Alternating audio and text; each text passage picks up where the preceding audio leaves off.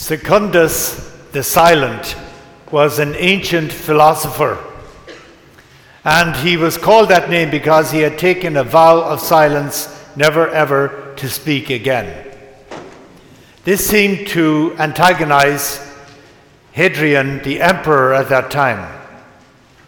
And he had him arrested and brought to him, and he said, if you do not speak, I'm going to have your head cut off.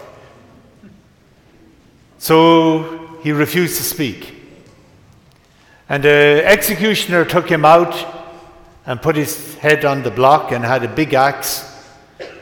But the emperor had whispered into the executioner's ear, if he speaks to save his life, then kill him. If he doesn't speak, then save his life. So the story is he didn't speak. Now it's just a story, okay, don't take it so seriously. So the beautiful thing was that Secundus the Silent, he did not abandon his way of life to live. And how he lived was how he was willing to die. They are powerful lines. He did not abandon his way of life to live. And how he lived was how he was willing to die. And that sums up very beautifully the gospel of today.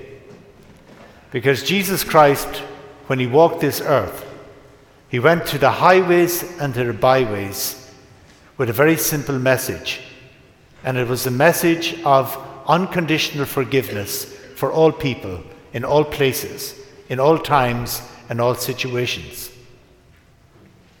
And this has been put to the test when he is on the cross.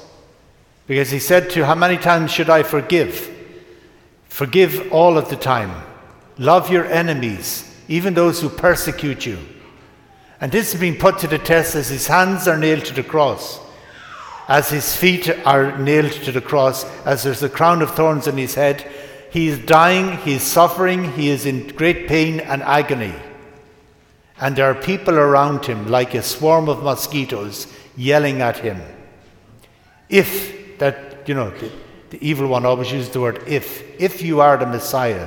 Remember temptations at the beginning? If you are the Son of God. So if you are the Messiah, then come down from this cross. If you are the Messiah, if you really are what they are looking for is they're looking for a God made in their own image and likeness.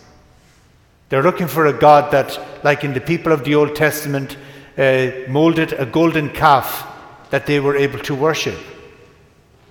They were looking for a Messiah who would be violent, who would overthrow the Roman Empire. They were looking for somebody to fight, somebody to take revenge, somebody to bring hatred, somebody to dominate other people. And Jesus is not that type of person, because the only thing he lived for and what his way of life was a way of forgiveness. So in this hanging on the cross, he did not abandon his way of life to live. And he lived how he was going to die. Father, forgive them, for they do not know what they're doing. Even those yelling abuse at him, even those giving him that bitter wine, when he was very thirsty, he forgave them. Until death, he brought that forgiveness into death.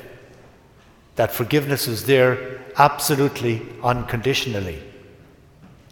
His forgiveness was what led to one of the criminals who was being crucified beside him to conversion.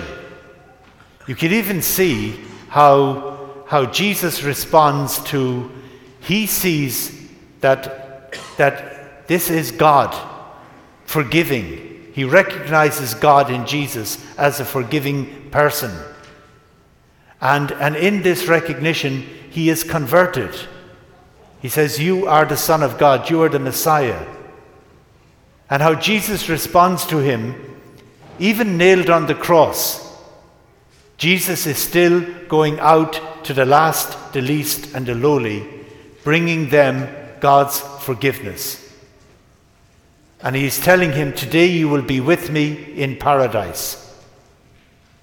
And that word paradise, for the criminal, it would mean eternal life. But for all of us, paradise has more to do with this life than it has to do with everlasting life.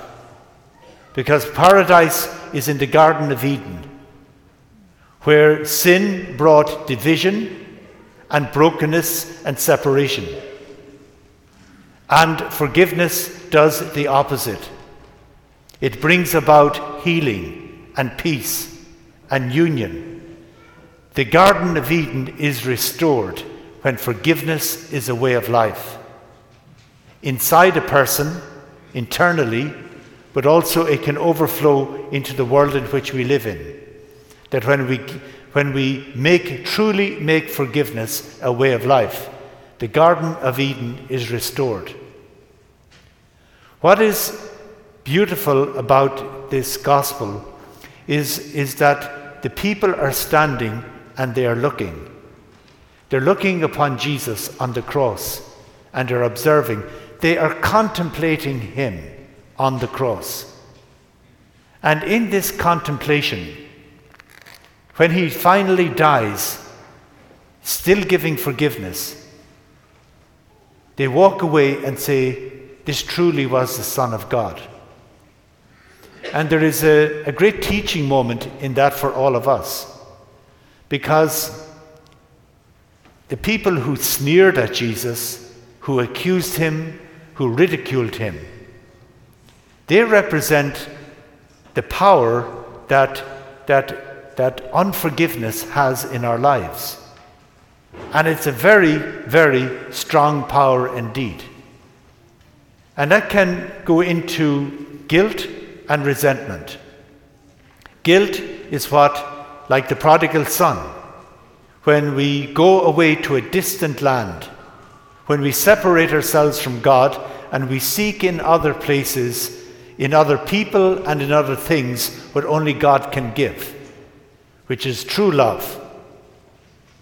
And then we see in the son that stayed at home, he's overfilling with resentment. And that is what happens to us in our life and brings brokenness and bitterness into our lives. A resentful person is a very bitter person. And Jesus doesn't want us to live in guilt or resentment. He wants to bring forgiveness and healing into both. And that is why, if we want to experience true forgiveness, we have to contemplate Christ on the cross. So if you're struggling with any kind of guilt or resentment in your life, I would very highly recommend that you get a crucifix and you sit down and place it in front of you and you just contemplate Christ as forgiveness. That on that cross, with every blow he received, with every nail that was put into his hand, he took unto himself everything that we have done wrong to other people, and everything that other people have done to us. And what he wants us to do is to leave it there. This is why he died, because he knows absolutely everything that you have ever done wrong, and he forgives it. He knows all the wounds that were inflicted on you, and he wants to heal it by helping you to forgive and become a forgiving person as well. So that beautiful word once again, Jesus did not abandon his way of life to live. And how he lived was how he is willing to die. And it is an invitation to us to make forgiveness our way of life as well, so that we can truly be in paradise, in ourselves and in the world in which we live.